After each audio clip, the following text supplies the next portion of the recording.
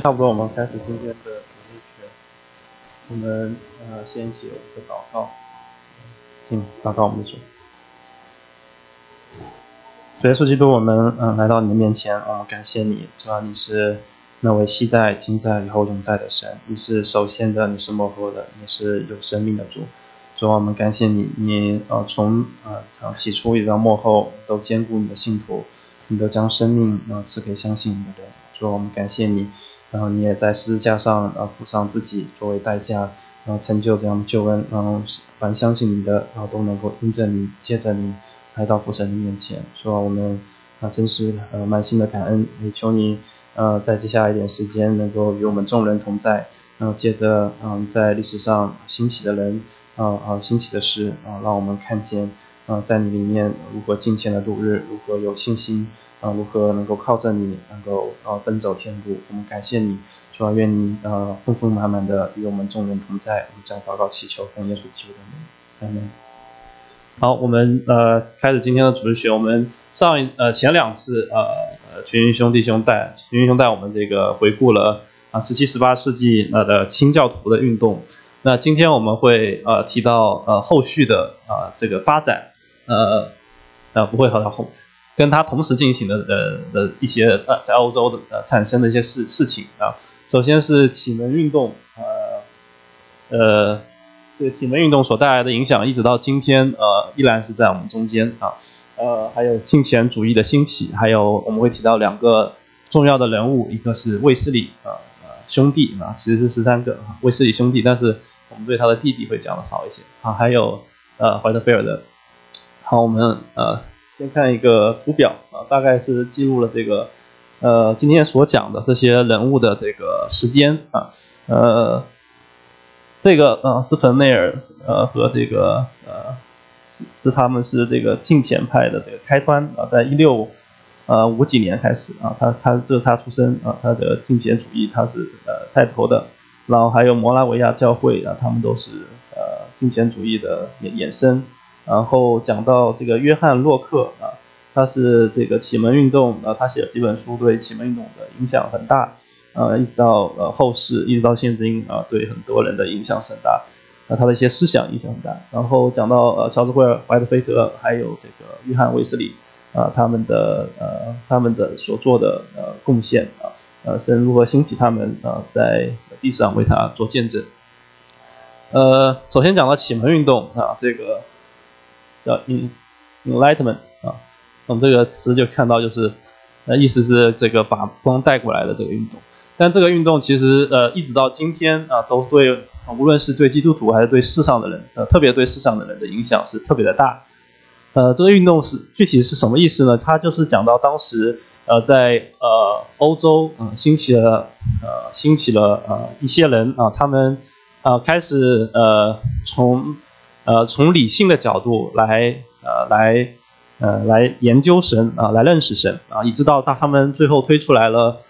一方面是自然神学就是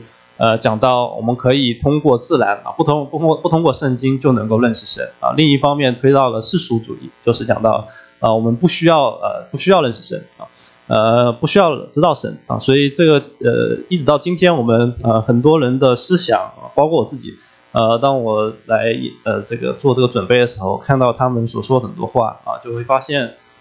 其实我们在我们的思想里头有很多东西都是从这个点出发，我们所带来的影响是对我们很大的。所以我们先来看一下他们是怎么来讲的。首先讲一下它的兴起的这个起源。在我们知道17、18世纪刚经历了这个欧洲刚经历了这个宗教改革的运动从整个欧洲来说都原来从中世纪的时候都是团结，或者说是都在这个都有同样的一个信仰就是当时的天主教这个基督的信仰全大家都是有同样的信仰。你如果不信这个的话你就会被处死甚至是被流放在外所以但是到这个宗教改革之后呢就在欧洲地方就产生了很多的不同的观点对不仅是对基督信仰的观点还有各个方面的观点啊。从这些有些是像法国他们停留在天主教会，然后他在不同地方啊有不同的这个，像德国就在路德宗信仰当往前，那有这些不同的说法出来之后呢，就有很多不同的思想声音都出现啊，大家都开始同心的探讨这个成为基督徒到底是有什么意义啊？就是我们为什么要成为一个基督徒啊？为什么我们要有基督的信仰？那如何在这些不同的这个声音当中找到这些找到合一点，让所有人能够同心合在一起？那有些人呢就提出了一个观点啊，就是在这些基督信仰我们的信仰上中间呢找到一个原则啊，就是基督信仰的原则啊，我们来信这个原则，而不是信整个很一套的这个信仰教义啊。所以在当时呢就兴起了很多的人啊，他们就开始来找这个基督信仰的原则。以至于到最后呢，就是有些人他们就提出了几个点哪几个点是基督信仰的原则？来看，那这些原则先说一下，这些原则其实我们都要非常小心，因为我们知道我们基督的信仰是关乎人的关乎我们的个人如何和神来和好关乎我们个人今生和来世如何在神面前活着。所以讲这个原则其实都是很危险的我们今天也要特别的小心但是我们看一下历史上他们是如何得出原则首先讲到这个约翰洛克中文翻译来就是这个约翰洛克这个人他是历史上很有名的一个人物，他的很多作品也影响了包括美国的这个开国的这个宣言，独立宣言有很多都受他的影响他写了一本书叫基督信仰的合理性在他这本书里头，他的初衷呢是想要捍卫基督信仰，但是实际上他讲的是什么呢？他讲的就是很多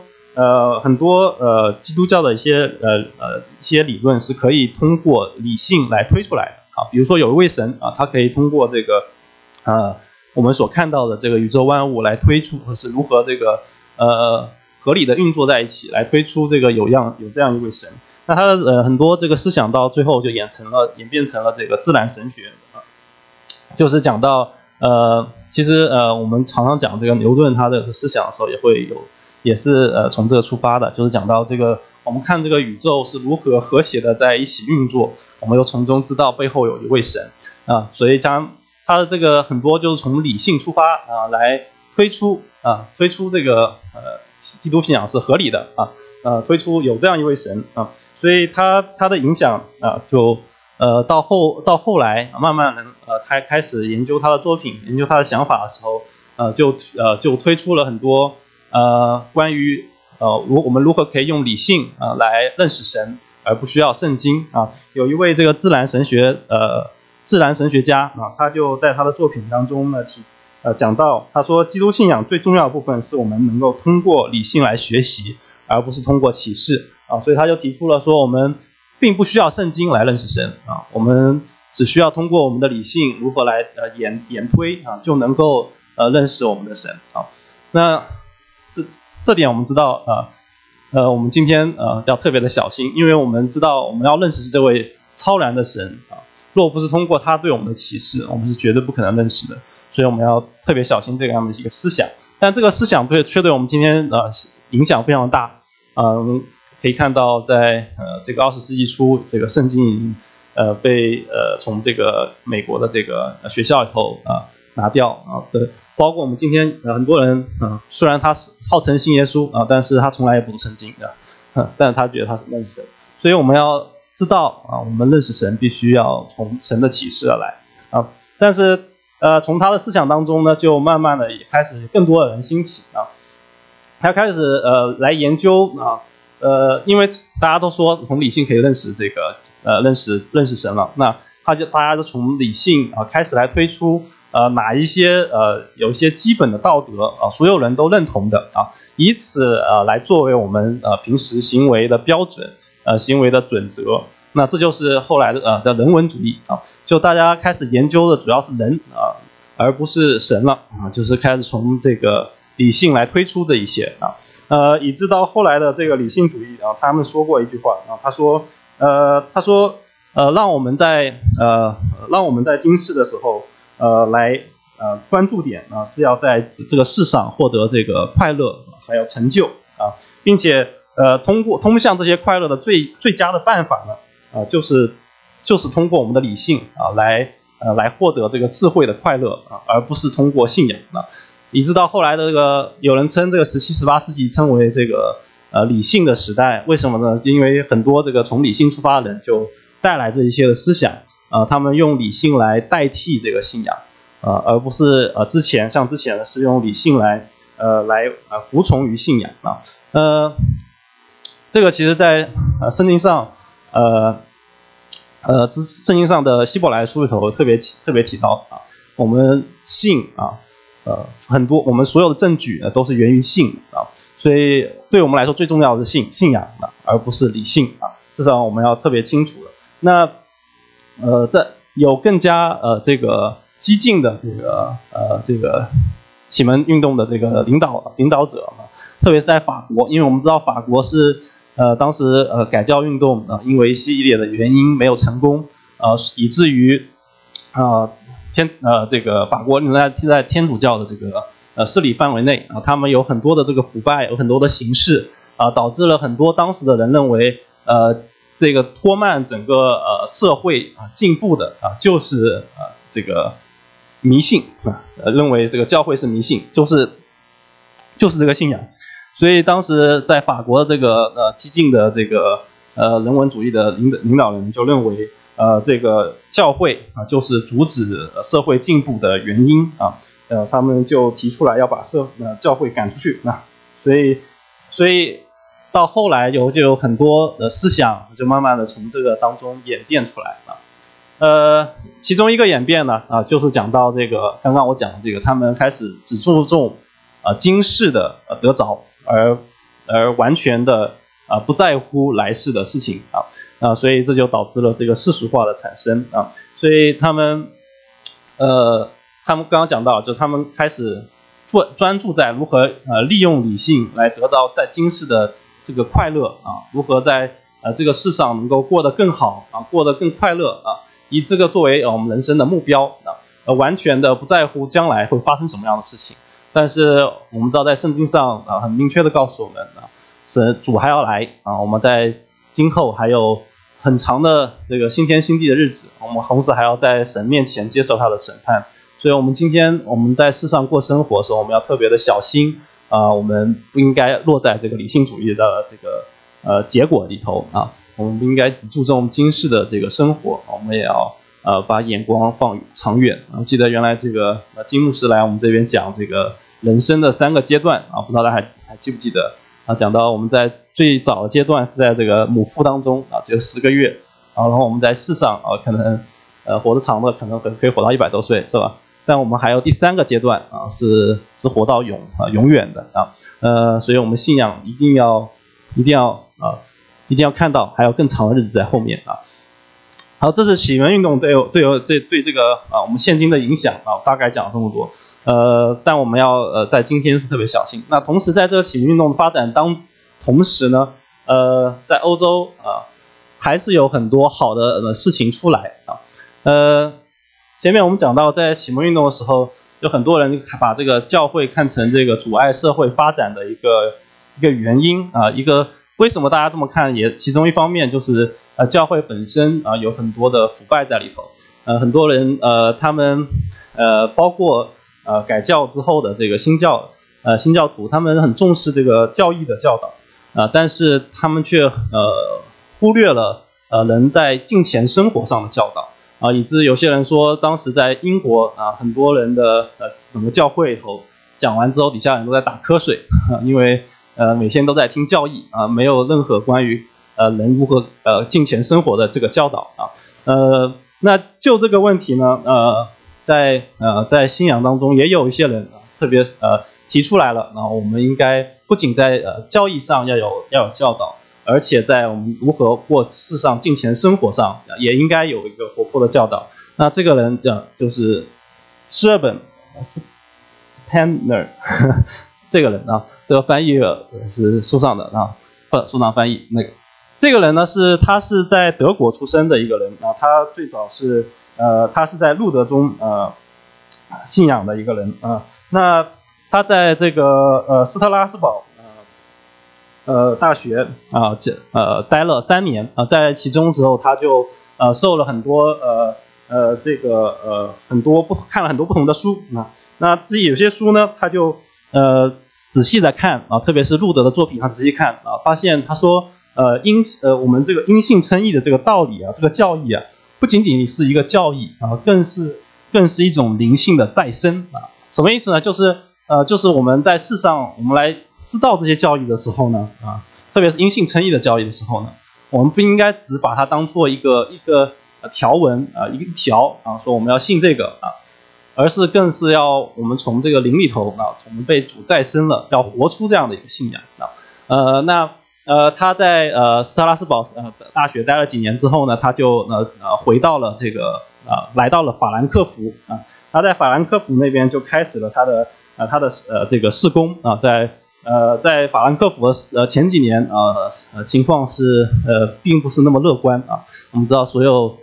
做牧会的刚开始的时候都不会那么的顺畅但是在他始终是在传讲这样一个过敬虔生活的以及重生这样的教导。那慢慢的圣灵开始工作啊，在法兰克福在法兰克福那边越来越多的人开始重视这个信仰最后呢，他开始组织大家在自己家里头开始聚会就这个聚会呢，就是他开始召集那些不再是以做一个每个主日周日去教会然后其他时间就跟信仰没关系的这些人，他们不满足于做这样的一个宗教徒这些人呢，他就把他们召集起来说你们来我们家，我们一起来深入的来学习这个圣经我们一起来读经，我们一起来祷告，我们一起来探讨我们主日的讲道我们主日讲了什么，我们一起来探讨如何能够在我们的生命上能够更加深入的如何让我们的灵命更加的长进那这样的一个聚会，每周在他们家的聚会就会称为这个敬虔小会敬虔会这也是敬虔主义的开端开始有很多人其实我们今天在这个家庭的聚会就有点像当时这个敬虔小会是一部分人他们不仅是不满足于这个只是周日的聚会他们就愿意来一起更加深入来学习敬虔小会的开端。那这个敬虔小会开始如这个燎原之火一事在德国那边有很多地方就展开了。那有一个人叫弗兰克这个人呢在他的生命之中他在法兰克福那边遇到了这位弟兄舍本这个弟兄他受了他很大的影响同时他自己的归信是因着约翰福音20章的17节31节讲到我们信耶稣的生命这个经节他开始人生有一个很大的一个转变他开始认识到他的一生应该要做一个更加敬虔的基督徒所以他的一生他也推动这个施本尔的后续的工作，就是在敬虔主义上如何更加的深入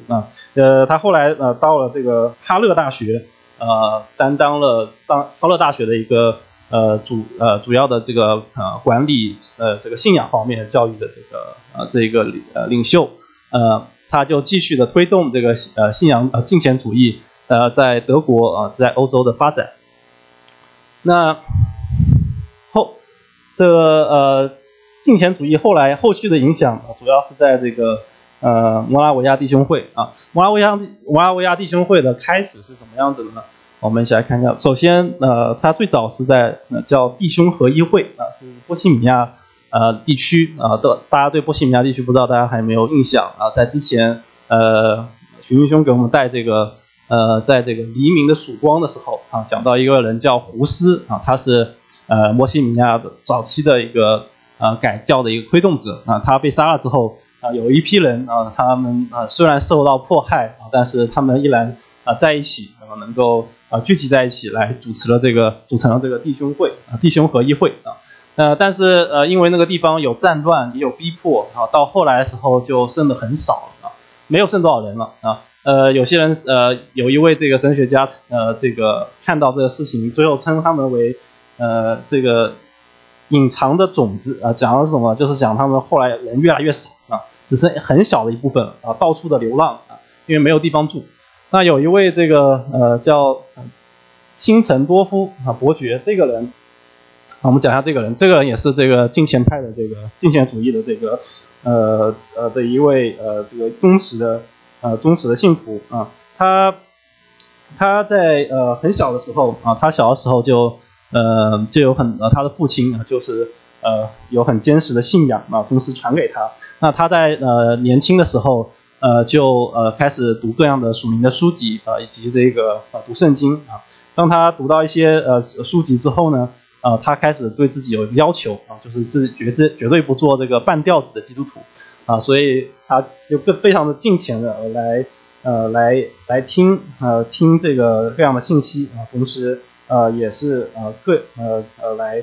更加好的来学习啊。他在1716年到1719年在威登堡大学啊，大家不知道还有没有印象？威登堡大学，德国威登堡大学啊，他在里头学习法律啊，是因为家里人的这个关系啊，他很多人都学习，当时的人都喜欢学习法律，包括现在。他学了3年法律之后呢，他依然觉得想要为主做工，想要为主这个来做点事情啊，所以他心里很有火热啊，就开始推动各样的这个宣教的事工。那很巧的是啊，没过几年，他的祖母啊给他留下了一大笔的这个遗产啊，因为他祖母过世之后给他留下一大笔的财产，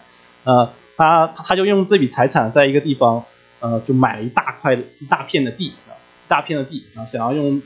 为主做一件事情。那正巧的时候呢，这时候弟兄会刚刚讲了隐藏着种子一小片的人呢在这个克里斯汀大卫，这个是一个木匠，他的带领之下呢，来到了这个辛陈多夫的这个面前啊，请求他能够给他一块地啊，能够作为这个他们聚会的一个场所。那他刚讲他买了一大块地叫博贴多夫啊，就这个地方。那这位伯爵呢，他就把这块地分出了一大片啊，给了这个弟兄会的人来聚会啊，他们就称为这个聚会的场所呢叫特伦伯特啊，其实的意思就是主的居所的意思啊 ，Lodge 啊，就是主的居所的意思。那他们就开始一起来建造这一块的地方啊，因为这个剩下来这一小群人啊，主要是从这个摩拉维亚这个地方来的啊，所以后人把他们称为摩拉维亚弟兄会啊。这个弟兄会的影响呢，是一直到今天都特别的大啊，不仅是在欧洲，在美国也有很多啊。虽然他们的人数是很少啊，不是很多啊，但是他们特别是在宣教上的意向特别的强烈啊，所以在世界各个地方很多的宣教的事工的推进啊，都是从他们开始的啊。另外这个我们都会讲到他们这个弟兄会影响了后面约翰卫斯理这个人啊。约翰卫斯理他受这个摩拉维亚弟兄会的影响特别大啊。我们接着来看约翰卫斯理这个人啊。卫斯理这个姓啊，他们一家特别的大啊，特别大。我看完之后很震惊啊，就是他讲到他的父母呢生了19个孩子啊，这个是很难想象的啊，要一个生1年也要生19年啊，是很难想象的。但是他生了19个孩子啊，他的母亲是非常伟大的一位母亲啊，他的母亲在后来对他的一生对他们的这个卫斯理兄弟的影响特别大。据说他的母亲每一周都会固定分别出一个时间给他们每一个孩子来进行这个信仰的一个教育教导他们如何来遵从这个信仰一直到他死之前他对这个卫斯理的影响都是非常非常大的卫斯理也很钦佩他的母亲直到后来他出去宣教也都是由他母亲的这个兼顾他的信心他的母亲说过一句话，他说如果我有20个孩子或者更多我希望他们都能够出去宣教虽然说我知道这个我可能再也见不到他们了，但是我还是希望他们能够出去宣教就是他这样的一个心智一直在鼓励着他们的下一代卫斯理兄弟他们都是很敬虔的一批信徒。那他出生于这个1703年1703年大家记得因为等会我们要讲比他小11岁的这个怀特菲尔德，他是1714年他的父亲呢叫萨姆尔·卫斯理是在他出生那个地区做这个区牧的就是当牧师的他有这个他同辈的有19个孩子有8个夭折了他是老15就是排名第15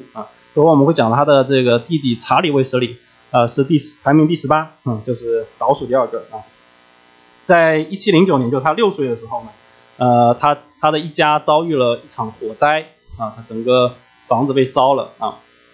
但他几乎要死的时候又被救出来了，所以他的一生称自己为这个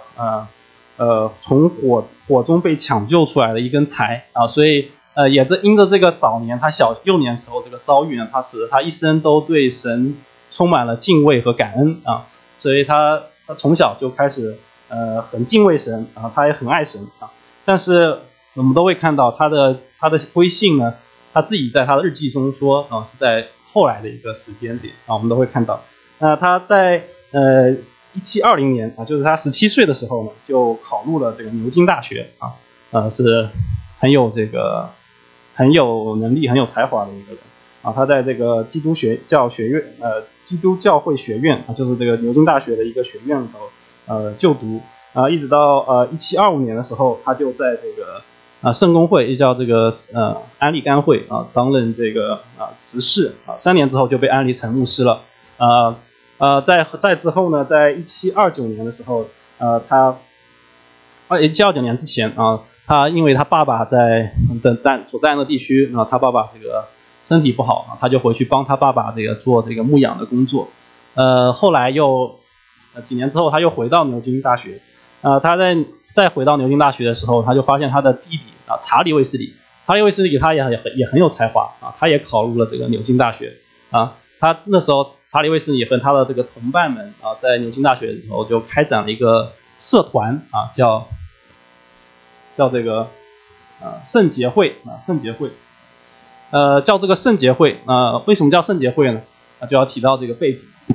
在这个英格兰地区的时候那个地方刚刚前面我们讲那个地方的信仰都非常的光景非常的差大家教会也只讲这个教义很少讲这个如何要敬虔的生活以至于很多那时候的道德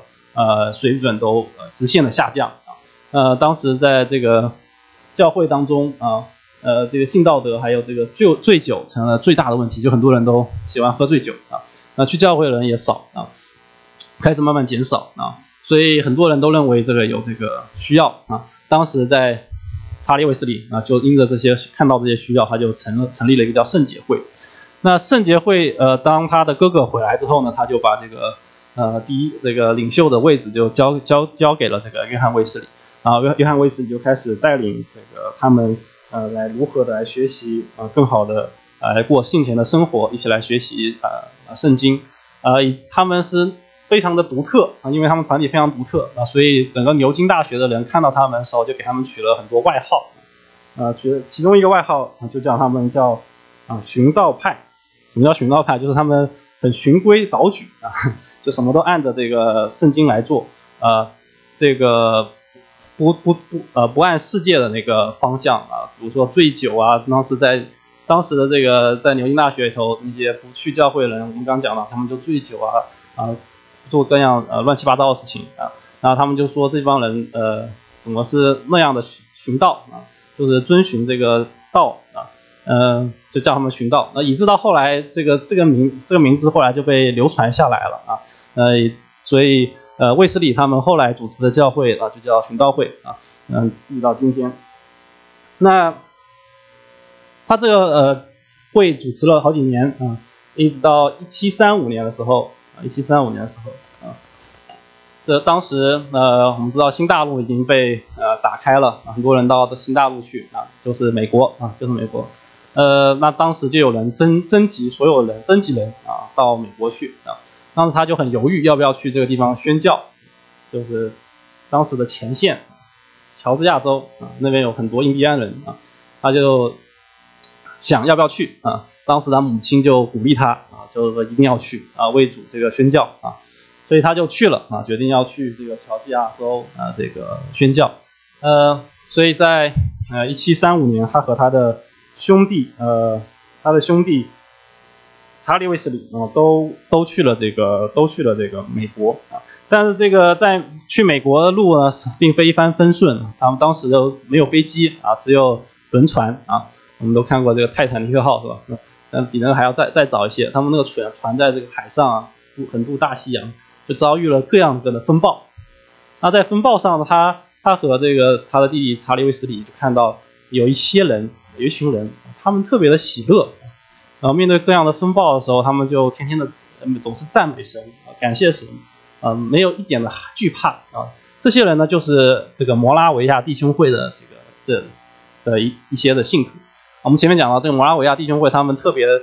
想要遵行大使命所以到处的宣教。他们也有一些人从这个英国被差派到美国来宣教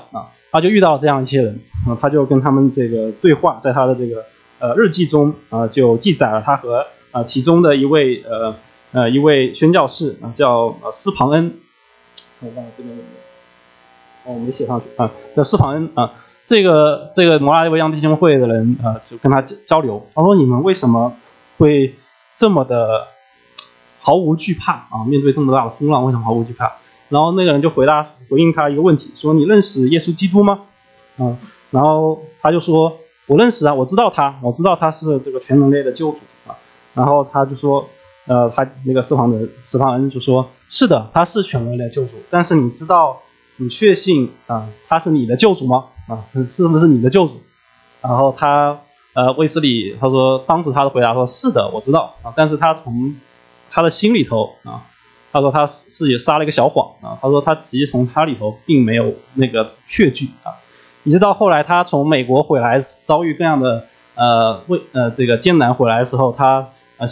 在日记中写了一句话，他说我去美国是为了宣讲这个耶稣基督拯救人的这个信仰，但是谁来给我传这个归信的道理呢？悔改信徒的道理呢？这在他日记中写的他有这样的挣扎就是他面对死亡，面对各样困难的时候，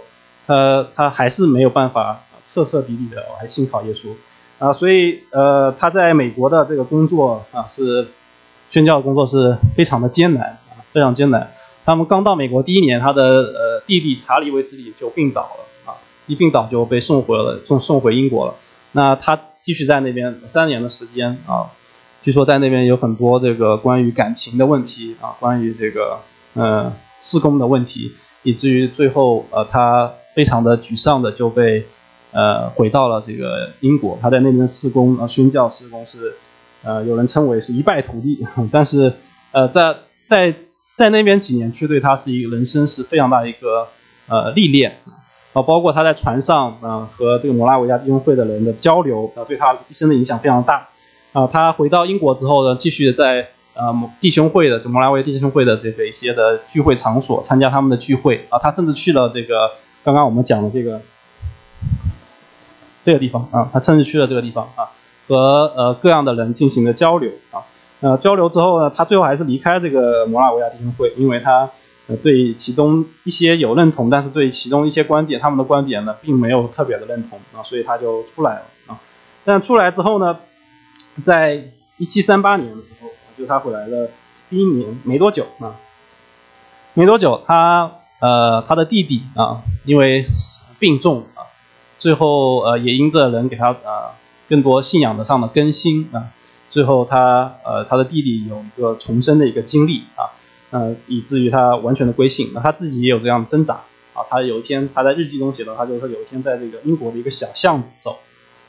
突然听到这个小巷子里头一个教会里头他们在诵读这个路德的罗马书的讲义的这个序言他的这个讲义的序言他这个序言以后讲了很多他就慢慢听，他说我们如何来这个因信称义，如何来这个信靠神，因信称义的教义是什么样子的。他说这些人念的这些东西，他就进到他的心里头他说我就感觉到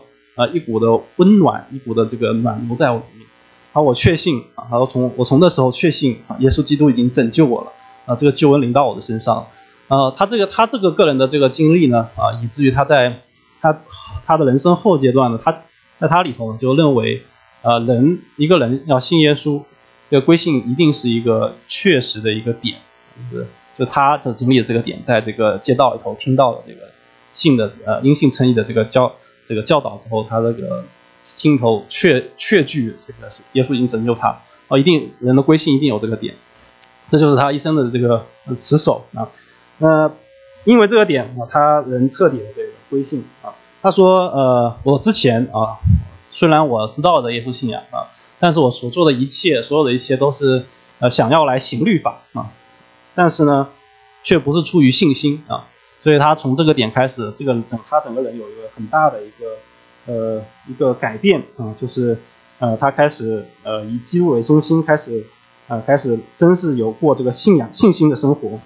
所以摩拉维亚弟兄会他们对他的那个挑战的那个问题也不再成为他的问题了因为他心里头已经确据这个耶稣基督就是他的救主，就是他自己的救主之后呢我们要特别讲到这个下一个人物怀特菲尔德我现在没有把他这个英文写出来叫 Whitefield 那这个人比这个约翰卫斯理小11岁刚刚我们讲了他是1714年12月份出生的他出生的时候他的家庭没有约翰卫斯理那么的庞大他出生的时候他爸爸也不是一个牧师或者是教会的人，他只是一个简单的这个管理员旅店的管理员。那他呢也很聪明也考入了这个牛津大学他在牛津大学当中也加入了这个前面我讲的这个敬虔这个圣洁会Holy Club， 他就加入这个会。然后他在一场大病之后就归信了耶稣在3年之后呢就被安立成这个圣公会的牧师了那他这个人最有名的呢就是他特别的喜欢这个公开的讲道他也喜欢这个宣教传福音他看到当时有很多的人就是因为当时工业革命开始了很多人到从这个城镇出发进入到各样的小镇里头去挖矿，因为需要那个矿来烧煤所以很多人去挖矿那就到了很多这个英格兰就有很多人口就流到了没有教会的一个地方他看到这个情形呢就决定要把福音带到那些地方，所以他就开始出发公开的到这个矿井的矿工的这个聚集处开始讲道。那很多据说刚开始的时候很多矿工不愿意听他讲道因为觉得怎么我来挖矿还要人给我讲道，但是很多最后呢听了他讲道就情不自禁的就流下来了而且听着听着这个眼泪就流下来了所以有些人形容当时他的讲道是让那些矿工因为在矿里头黑黑的脸要留下2道白白的痕迹就他一些矿工他们这个归信听了他的这个讲道归信之后留下悔改的眼泪叫2道泪痕白泪痕就是他对他这个公开讲道的一个布道的一个评价很多人对他评价布道评价是非常非常高的。那他这个人他的讲道也是非常的有激情他是非常有激情的一个人据说他的声音是非常大他因为据说有一次是像7万人还是3万人同时讲道，而且所有人都能听到这声音啊。当然听说他也是记住了一些自然的，比如说在这山谷里头讲话可能传得更远一些，但是他也这个也是很让人这个吃惊的一件事情啊，就是他一次讲到能够这么多人同时的听见啊，所以他讲话是非常，有人对他评价这个布道的评价是非常的高，说他的布道非常的有这个冲击性，非常有能量啊。有一位这个叫这个很有名的人物叫这个富兰克林啊，大家可能都知道。据说他想要去这个听，有人邀请他去听这个菲尔德他的这个布道啊，他说不愿意去，然后一去肯定要这个不仅是这个人是这个被他吸引，而且是可能这个金钱上也需要会受一些损失啊，因为就是因为要这个他讲太有吸引力了，他就开始奉献钱，然后他就，但是他还是去了啊，去了之后呢最后果然一开始他说 OK 好吧，那我就给他几毛钱，一开始讲的时候，后来说算了，我给他多一点吧，然后到最后说算了，我的钱全都给他了，就到最后呼召的时候他就把所有钱都奉献了。那同时叫他去的那个人跟他讲，他说你去不要带钱因为你最后肯定要这个奉献了。那最后呢，他再看那个人那个人已经就是在那边开始把这个身上所有东西都掏出来给别人，然后要跟他承诺要怎么样就发现他的这个布道是非常有感染力的，非常有能量非常有能量。那他是最早这个公开布道这个先锋为什么叫公开布道？就是当时的人都讲道都喜欢站在像我们站在讲台上讲那我不是讲道，我是讲主学，然后他喜欢站在讲台上讲，然后以至于后来怀特菲尔德他也决定要去这个地方乔治亚州，也就是美国的乔治亚，就他当时的这个开荒的这个最前面的土地他也决定要去这个地方这个传道。他传道的时候他就想在这个英国还有这个未完的事业不是事业，就是未完的这个公开布道的事情他又想要找他的接班人，他又找了谁呢？就找了这个约翰卫斯理这个人。他决定去的时候，他就请他继续来做这个这样的事情，公开的布道。那约翰卫斯理他一开始非常挣扎，他觉得这个讲道在这个教会之外讲道似乎是很不合适的，他觉得让人听到这个救恩是在教会之外是很不合适的。但最后呢，他还是在鼓励之下决定到这个接替他的这个工作，开始这个公开的这个布道。据说他第一次的这个公开的这个讲道是有3000人听，圣灵的工作非常的大，很多人都悔改信主了。他开始对这个公开布道有个重新的一个审视发现其实传信息不一定要是在这个教会里头在各个地方都可以来传讲信息以至于他在死的时候他的墓碑上被刻了2句话其中是他一生他讲过最有名的2句话其中的一句呢就是讲了他说全世界都是我的布道台全世界都是我要这个传讲信息的地方这就是他其中很有名的一句话另外一句话是什么呢？另外一句话说这世界上最宝贵的事情呢就是神与我们同在这是他一生讲过最有名的2句话。那卫斯理之后开始在这个英国各个地方公开的布道同时建立了很多的教会，就是我们前面讲的这个寻道会。那怀特菲尔德这个人呢就到了这个美国下次讲这个美国大觉醒的时候呢可能也会讲到他。为什么会讲到他？因为他的一生后半段最主要的工作都是在美国进行的他在美国这边进行了7次旅行的布道就从东走到西，又从西走到东不是从西走到东，是这个南北好像是南北向那时候还没有这个西部南北向一直在旅行的布道各个地方布道。那他的一生讲了特别多的道特别多的道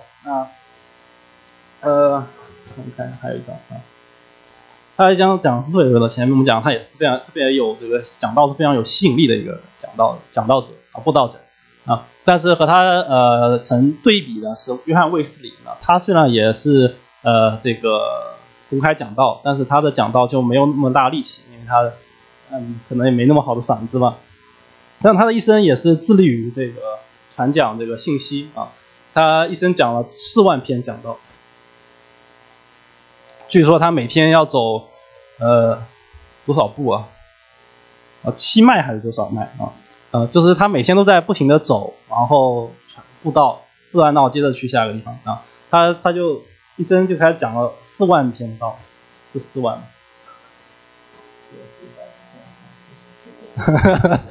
是4万的啊，是很多的了啊！你像一年就300多天啊，他讲了4万篇道，他讲了很多道。那他们俩的这个讲道